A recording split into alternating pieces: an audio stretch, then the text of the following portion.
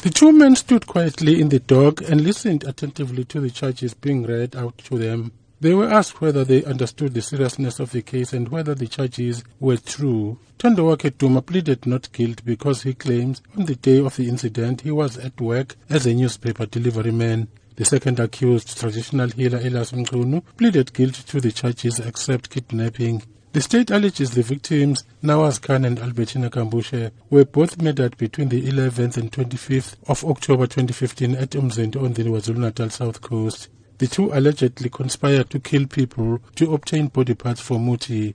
Armed with a knife and a bush knife, they allegedly attacked the two victims in bushy areas of Umzinto, where they robbed them of their belongings, including cell phones, before attacking them with the knives, causing injuries to their necks, heads and arms. Both died at the scene. A few days later, the men allegedly returned to the bodies to sever the heads and remove body parts. Several witnesses are expected to take the stand on the matter as the trial continues. I'm Cyril Mnguni in Pietermaritzburg.